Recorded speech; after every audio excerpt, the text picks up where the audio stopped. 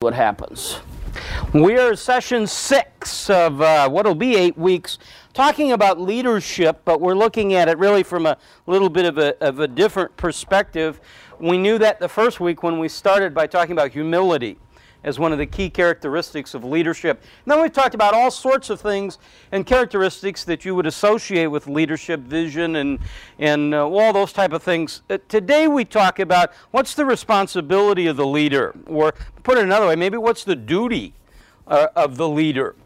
And as we look at that, let me emphasize one more time to you that you are all leaders. Anybody who has somebody following them or watching them as a leader. And I really do mean that. If you say to somebody you're coming to a study like this, I was just standing out there and just kind of greeting a few of you came in, and somebody came off the escalator, and you can always tell they kind of look around and they're a little lost. And I said, are you looking for the Bible study? No. I said, are you looking for the restaurant? Yes. Well, the restaurant's down here.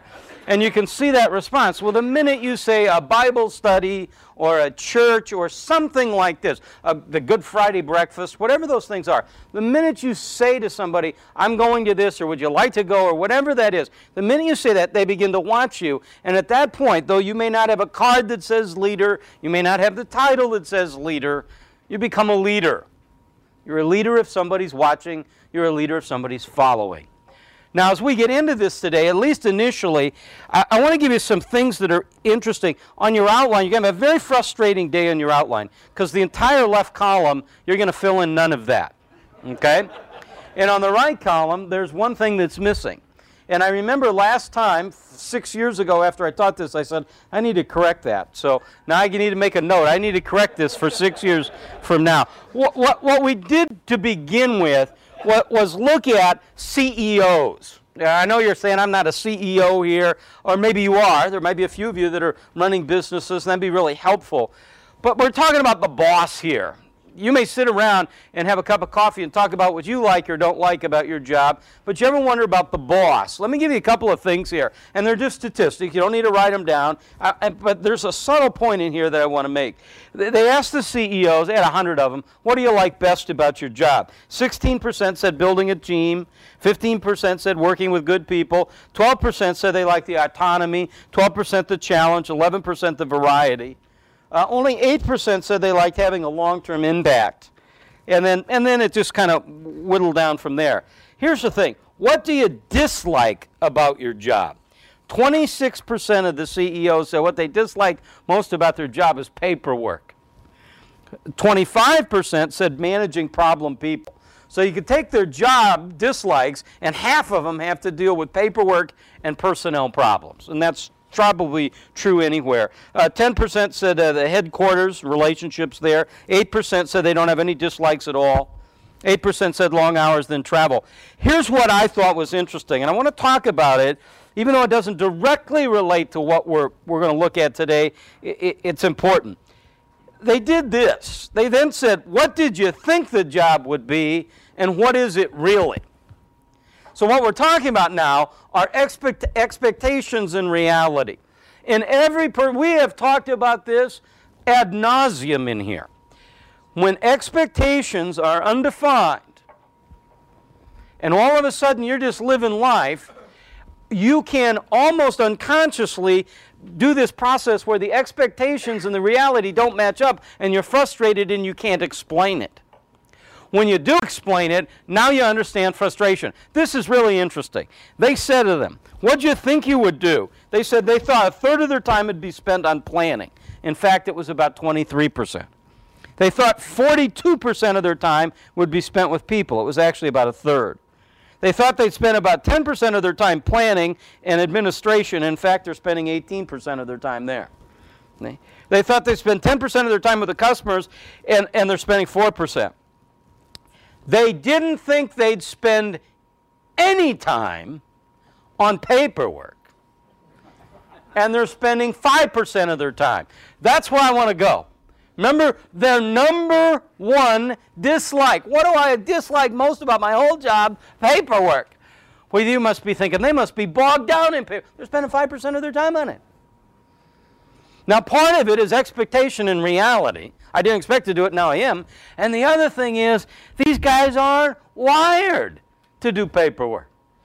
It blows me away. I don't understand it, and I watch business after business after business do it. Company do it, or school do it with kids, or parents do it with their children.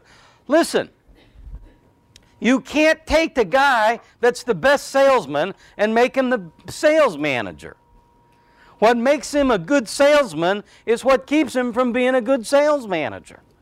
A manager needs to organize, operate, move, paperwork, drive. A salesman's going, I don't know, you bet we shipped it. Did we ship it? Yeah, absolutely. I think so. It'll be out in a week. We're close. It's that I saw a guy. We had a guy in one of our studies, and the guy disappears. Just don't see him, and he was very faithful. And I don't track people down. I mean, I'm not a babysitter here. So I run into him in the mall one day. And I'm talking to him, and he said, I haven't been at your thing in months. I said, I know that. I said, you doing all right? He said, no, I'm not doing all right. I said, what's the problem? He said, I'm the best worker our company's ever had. In the plant, I was the guy. We could make this widget. I knew how to make it. I was the best guy. He said, they made me a manager. And he said, I can't do it. I go in the back. I see them all doing things wrong. I get in. I'm a lousy manager. All I want to do is go back into the plant. And I said, have you told him that? And he said, no, I don't want to quit. And I'm afraid they'll fire me. And I'm not a failure. I'm just in the wrong spot. That's a big deal. And I've learned, there's one thing about Priority Living is the greatest organization in the world. It is a single cell operation. It is very simple. There's nothing complex about what we do. But there's one part of Priority Living I hate. I can't stand these tapes and CDs. I hate them. And about 6 years ago, it was driving me nuts. And all I have to do is take the tape and give it to somebody and then go pick up the boxes. It's not that hard. And then bring them in. I can't, but it's driving me crazy. I can't, I hate it. I just absolutely hate it. And one day the colonel said to me, I'd like to help you out. Is there anything that you're doing that you don't like? I said, Al, I hate these tapes. I hate them. I never want to see another tape as long as I live. And he said, don't ever worry about it again. And literally when I'm done, he takes the tape, and then the next thing I know, they're in my trunk. It's that kind of thought process, and that has not a lot to do with our lesson, but it's very helpful for you identifying your life and seeing, look, God's made you unique and different. You see it with your kids. I mean, one of your kids, they're just wired this way. They're ready to go. They're gregarious. They're made to be this. Another one isn't. And you've got to let that kid be that kid and nurture them. Don't try to take them and make them miserable. Well, here's the person we're looking at today. We're going to talk about responsibility. We're going to look, if you have your Bibles, open them to Exodus chapter 18. We're going to look at a guy who's got a huge job. His name is Moses. We're going to look at Moses, and then we're going to meet his father-in-law.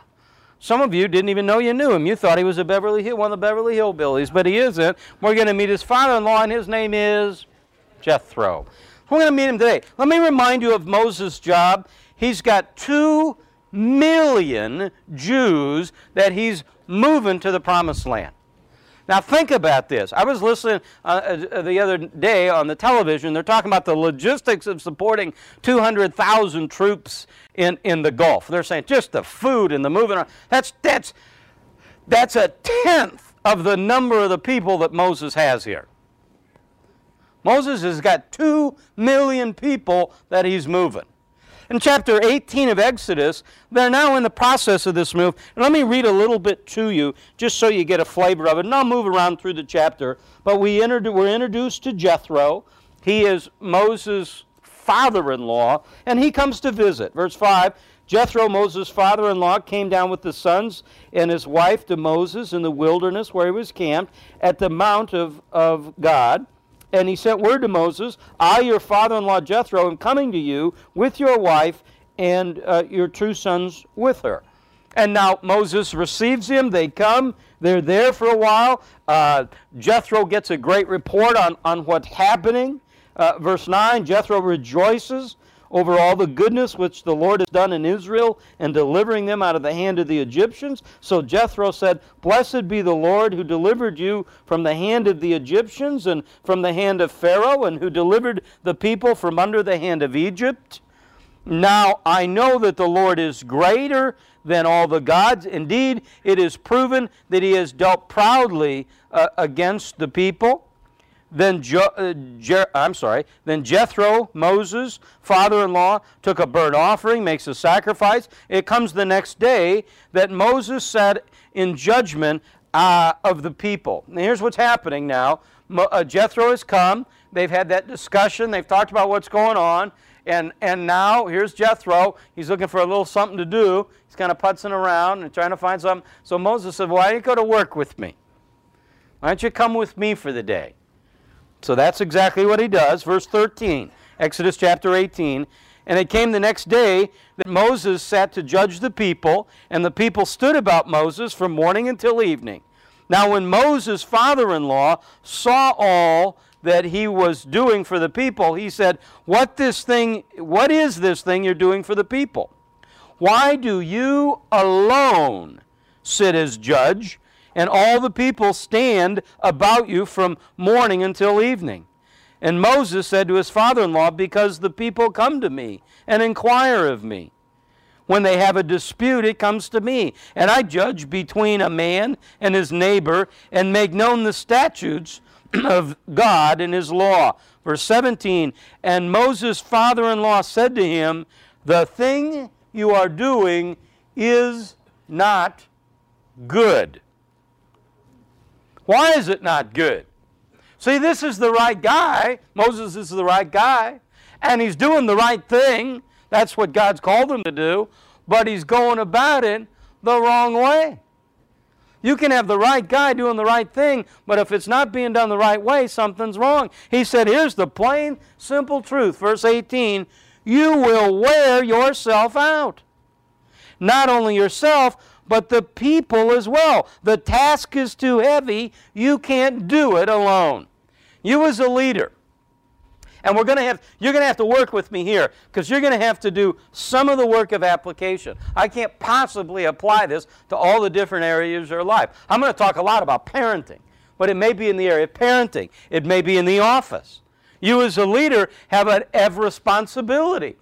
You're not made to go at this work of life alone, and especially in a position of authority. He said, listen, you can't go it alone. There's some things you need to do, and that's what we're going to look at. We're on the right-hand side of your outline, and there's a bullet point and then a blank that needs to be filled in. Let's start at the top.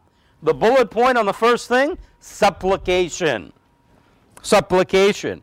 Leaders are responsible for praying for the people.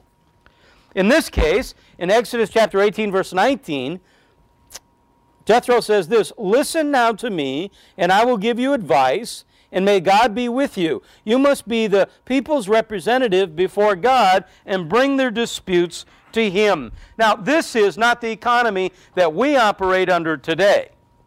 By that I mean we no longer need an emissary to go to God. As Christians, born-again, evangelical, fundamental, Orthodox Christians, we have direct access to the Father. Remember when Jesus dies on the cross, the curtain in the temple is torn, remember? And it was torn from what? From top to bottom. It was a symbol that God had torn that curtain, not that man had.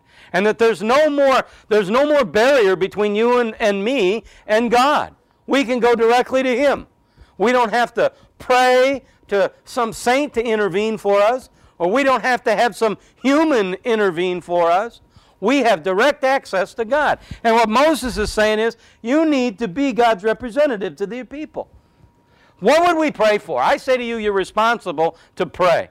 Well, obviously, if you have kids, you have a whole sorts of things you're going to pray for. If you're dealing in a business situation, what is it that you need? Let me tell you what I think you need. Wisdom. We live in the information age. We've got more information everywhere. They told me the other day that they're working on my laptop and they're loading it up. And they're telling me, we're sitting in my office, and I've got 3 bookcases there loaded with books. And they said, we're in the process of taking essentially everything that's in this one bookcase, and it'll be on your laptop when we're done here. And you'll have the ability to open 3 or 4 of these, and this is where it comes in handy, is in studying.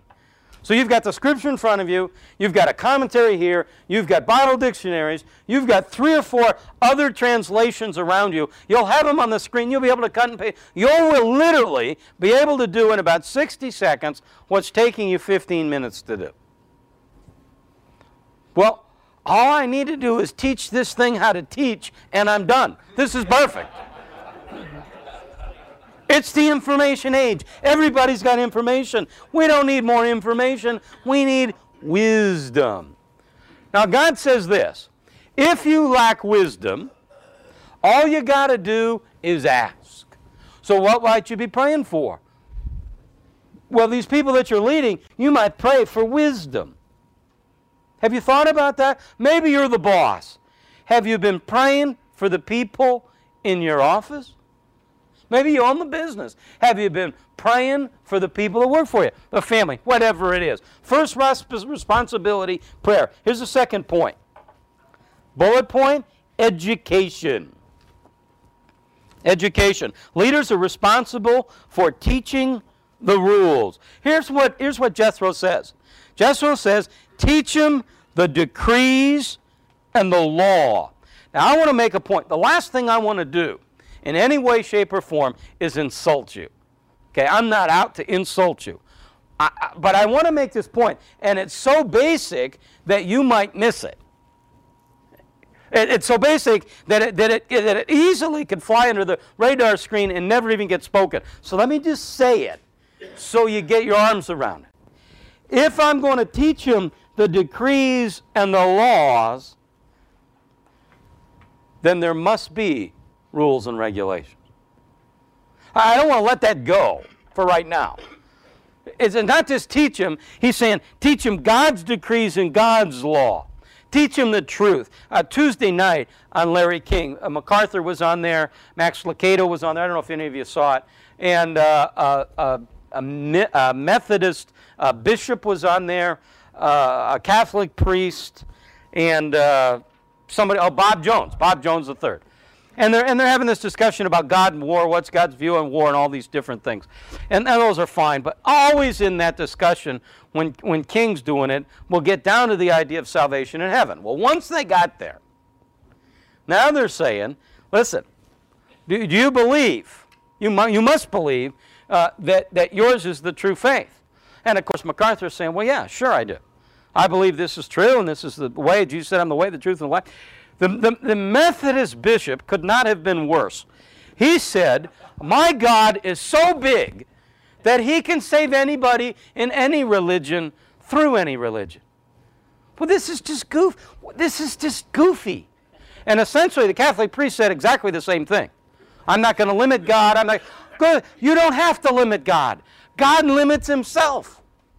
God can't act contrary to his nature. We'll get to, can God do anything and everything? No. God can't sin. God cannot act contrary to his nature.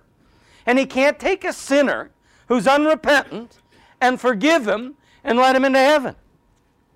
There are rules and regulations. There is a way, and it's a narrow way. It's a hard way. Here you go. It's this. It's not Tom's way. It's God's way. Here's what he says. And it's either true or it isn't. If it's true, it's true. If it isn't, it isn't. Now, you shouldn't have to write that down, but we've lost track of that anymore. I mean, when this guy says, Jesus is my Lord and my Savior, then either he is the Lord and Savior, or you see that? Now, my responsibility is to teach this stuff. That's what he says. It's education. It's to come along It's not to take anything for granted. I'm talking to a friend, and he relays this story to me. If you're in management here, and I don't mean necessarily, you have people working for you, this is a great illustration. This guy runs into his buddy, and he said, how you doing? He said, terrible. I got to fire my receptionist today. And he said, oh, that's hard. I know it's hard. He said, what's the problem? He goes, supposed to be there at 8, shows up at 8:10. He said, she dresses in jeans and T-shirts, and she's our out front person.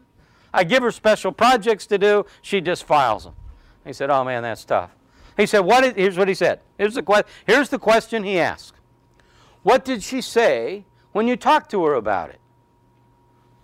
He said, well, I never talked to her about it. I just assumed that if she's, everybody knows if it's 8 o'clock. And he said, oh, you might talk to her. Doesn't see the guy, forgets the conversation, runs into him about 3 months later. He said, how's work? He said, great. He said, how's the reception? He said, I got the greatest receptionist in the world. He said, oh, wow, where'd you find her? He goes, no, it's the same gal. And he said, well, what happened? He said, well, I went into her and I said, hey, I'm going to have to let you go here. And she said, why? And I said, well, because you're supposed to be here at 8 and you get here at 8:10. And she said, well, there isn't anybody here at 8, and I showed up one day at 8:10 and nobody said anything, so I figured that was all right. She said, if you want me here at 8 o'clock, I'll show up at 8 o'clock. He said, all right. He said, I got a couple other things. He said, you can't dress like that. And she said, well, everybody in the back dresses like that, so I just figured that's the course. She said, I used to work in a high-rise downtown. I got business suits. You want me to wear business suits? Yeah. Well, then I'll wear a business suit. He said, listen, you get these special projects of mine and you just file me. Don't do anything with them. And she said, well, you give me these things and say, hey, these are special projects. I don't know what to do with a special project. And all of a sudden, he realized he never taught her the fundamental basics of the job. This goes for kids. This goes in every area of your life. As a leader, you're responsible for the communication of the rules and regs. And again, it's an iffy deal here. I'm not a huge education guy. But I think it was Mark Twain that said, I never let school interfere with my education. It's that kind of a thought process. We can educate and educate and educate and educate, but it is important for us. And I want to, one other thing, I'll go to the third point. One other thing, what I just said is about as basic as it can be. You don't need to make this stuff difficult. We have complicated life to such a degree that we've made everything complex. I've told this story 1 billion times, but I'm watching the Golf Channel one night, and Arnold Palmer's talking about teaching his grandson golf. Now, I mean, that's pretty cool. I'm taking golf lessons from my grandpa, Arnold. And his grandson's asking him about swing planes and wrist angles, and he said, look at. Set up right, grip it right, and swing it. Just swing it through.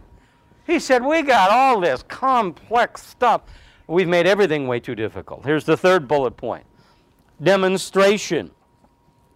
Leaders are responsible for modeling the lifestyle. Show them the way to live. You said you teach them these things. Now that you've taught it to them, now you show it. The messenger is as important as the message. Here you go. Here's a great statistic. I have no idea where I got it, and I have no clue if it's accurate, but it sure fits the illustration. 85% of education in elementary school is the teacher, not the curriculum. Once a student is in there, in about the 3rd grade, the #1 influence in their life is the teacher. It's the model. It's the demonstration. I had a guy that came to see me the other day with some concerns about me, and his concern was, I think you talk too much about television and about different things, and I think you're setting up people that there's a lifestyle here that's contrary to biblical lifestyle. And I said, okay, well, I need to take a look at that. I do watch a lot of television. Okay?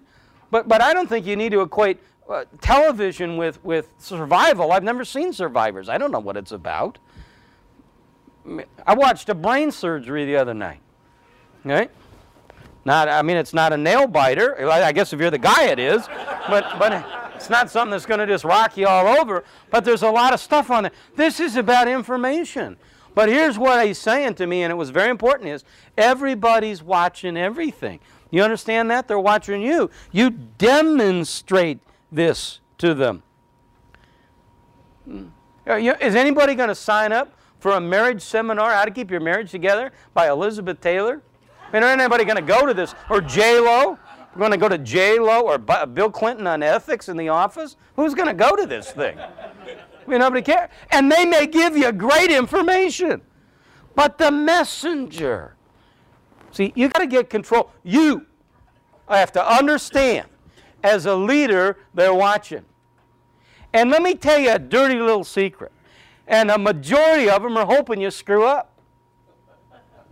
They want you to fall. They want you to screw up. Because now you're no longer an obstacle to them. Now they can say you're just like everybody else. That's why when that lie comes out that the Christian divorce rate is the same as that in the world, the world loves that. That is not true. There is no way that's true. It may be equal among people who go to church, but you don't think that everybody who goes to church is a Christian, do you?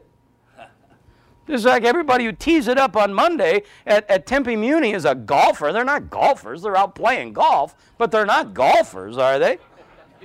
You see that? You demonstrate this. Here's the fourth thing. Bullet point, application. Application. Leaders are responsible for assigning the responsibilities. He's building this case. He said, teach them these decrees and laws. Show them the way to live. Show them what to do. Show them the duties they are to perform. Now you begin to make some assignments. Here's a great statistic. 80% of American workers say they're underworked. I believe that's true, by the way. All the offices I was ever in, I never saw anybody working at 100%. I saw people putting in long hours. They might be there 10 or 12 hours, but they're only doing 6 hours of work. I saw a study that they did in a business where indeed this guy grabbed this, said it's true, went out. He had 10 people working for him. He fired 2 of them. The other 8 did more work. They were more satisfied. It was more profitable. I don't think people are just lazy looking for a way to not work. But the system almost is created that way. Apply them. Show them what to do. Tell them what to do. Here you go. 2 more points. 5th point, it's multiplication. And this picks up on the idea. Here's what Jethro says.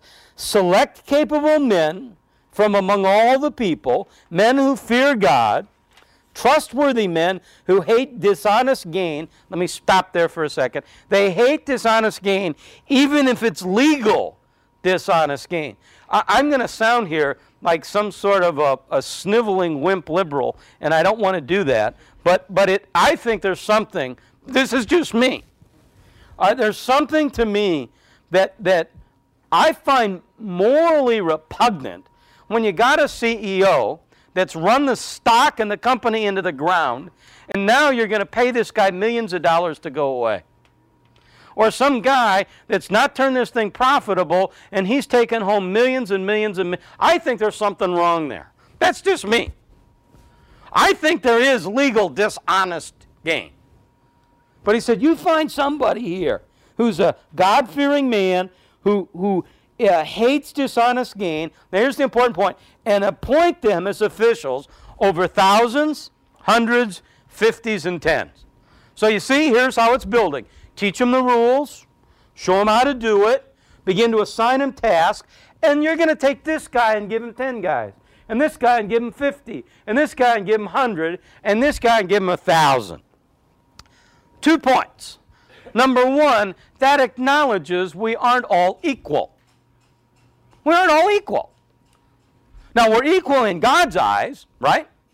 And we're equal under the law, right? Absolutely. But we're not all equal in ability. Are we? I mean, when I turn on the television, I don't look at Michael Jordan and me and say, oh, we're 2 equal people when it comes to basketball. It's not the case. We're not equal. And to try to make everybody equal is to run contrary just to the fact of creation. We're not all equal in abilities and talents and gifts. It's just the way it is. Here's the second thing. Not everybody, since we're not equal, can handle similar tasks. If you take, I want to show you something here I think I like it. If you take somebody that can handle 10 people and you assign them 100, they can't do the job, can they? They don't have the ability, they don't have the capacity, they don't have the skill, they don't have the technique, they don't have the knowledge. Let me give you the flip side, and we don't often think of this. If you take a guy that can handle 1,000 and you give him 10, he's frustrated by midday on Monday. His mind is racing, his talent is there, it's way beyond the job. But here's what he's saying. Here's what he's saying. Listen, Moses, remember the background? We got an issue here. You got a job, you're going to kill yourself. The work is way too hard. You don't need to be doing all this stuff. Here's what you need to do. You need to delegate. This is what we hear all the time. Delegate, delegate, delegate. In fact, that's our last point. Bullet point, delegation. Leaders are responsible to share the load. Have them serve as judges for the people at all times. But have them bring every difficult case to you. The simple cases they decide. That will make your, here you go, listen to this. That will make your load lighter. There's nothing wrong with having a lighter load. There's nothing wrong with saying, you know what? I'm not exhausted at the end of the day. There's nothing wrong with working smart. Look, you're in a position. We're focused now. I'm going to stay on work for now. We're focused in the work situation. We understand as we look around that there are people who have different abilities. Some of them are wired to operate 100 or 1,000 people. Some 10. Some can barely watch out for themselves. There is nothing noble about killing yourself in the process of work. I want to go back to this. Moses is God's guy. God called Moses to this job. Moses is going and doing the right thing. He's judging the people, but he's not doing it in the most effective way. If you're a leader, you have responsibility. And one of the responsibilities is to develop the people under you. This is energize the people under you. I'm talking to a guy, I run into this all the time. I'm talking to a guy, because my question now is, what are you going to do this summer? I mean, once it gets this warm, I'm thinking about summer vacation. What are you going to do this summer? Where are you going to go? You're going to go up to the mountains? The guy says, you know what, I haven't had a vacation in 5 years. Okay? Hang on now. That's stupid. That's dumb. Why would you not have a vacation in 5 years? Even if you love what you're doing, you need to get away from it to get recharged. Now, my view on vacation has changed. I used to think all year about those 2 weeks so that I could get away and do whatever it is. Now, I want to go away literally to recreate myself so I can come back and work harder, smarter, better. Very important point. God drops in these doctrinal truths to us generally in the New Testament and gives us these great illustrations in the Old Testament. And Jethro and Moses may be great illustration for you. You may be just like Moses. You may be that you're slugging along, the right person doing the right thing, but you're killing yourself doing it. Here's what he's saying. You need to start to pray for those people. You need to start to look around and demonstrate to people how to live. You need to start to assign these things, delegate these things, and begin to allow people to be the people God designed them to be. Let me close it with parenting. The same principles are true in parenting. Sarah came to me one day. I think Sarah was about 15 at the time. And I said, how you doing? She said, I'm fine. And I said, well, you don't sound fine. She said, Dad, I just want to grow up. I just want to grow up. I just want to be an adult. I said, oh, Sarah, okay, I understand that, and I'm for you. So here's what I'm going to do. I'm going to start treating you like an adult a lot of the time. I'm going to let you screw up a whole bunch of things, but I'm not going to let you screw up any big things. And it was interesting. At that moment, she began to change. So I would say, this is back when she was dating. Remember Nick? This is back when we were dating Nick. So they'd come in and they'd say, what time do you want us home, Mr. Schrader? And I would say, well, what time do you think you should be home, Nick? And he'd say, well, 11:15. I'd say, okay, that'd be, see, I would have said 12 or 12:30. But old Nick knew 11:15 was the right time. All of a sudden now, you're beginning to raise those kids to release them. I'm getting now, because my girls are at the point where now Haley's married, Sarah's moving out of the house here in another few months. I'm getting a lot of people with kids saying, I don't know, I'm worried about my kids, I want to hold on to my kids, they're scared. You don't need to be scared. You train them, you set boundaries, you pray for them, you let them see a real converted life, and then God takes care of the rest of the stuff. That's the way it is. Can't follow them around. You can't make them something they aren't. If all that, be smart though. If you got a kid and this kid says, listen, I just want to run a yogurt store and a shirt shack over on the beach. Don't spend $250,000 sending them to Brown to school. You're better off taking that and buying shirt inventory for him than anything else. Okay? Use your head and get your ego out of the way. It's not so cool to sit at the club and they say, where's Biff now? Well, Biff is at Brown. That sounds really good. It's not so cool to say, well, Biff is an assistant manager of the yogurt store and he's running. It doesn't matter, men and women. If Biff is happy doing what God's called him to be and gifted, then I don't care what he's doing. And the only thing stopping him there, and I will say this in close, is your ego. At that point, it's all about you. It's not even about what's best for the kid. So leadership, it translates into all of those areas. And the fundamental principles are always the same. People are watching. People hate hypocrites. Teach them, educate them, release them, let them go. Develop them. That's your responsibility. Next week we look at this issue of boldness in this whole process. We'll pick up right there next week. Father, thank you for the truth. Thank you for your word. Thank you for Jethro and Moses. We look at these two guys, and when we boil away all of the problems that we have just as looking back over thousands of years, and we look at just the human dilemma, it's as fresh as today's problems in the office. God, thank you for giving us models, for teaching us, for giving us truths.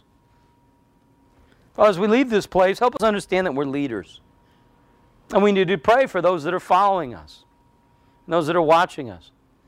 That we need to demonstrate and teach principles and rules and regulations, and especially your truth.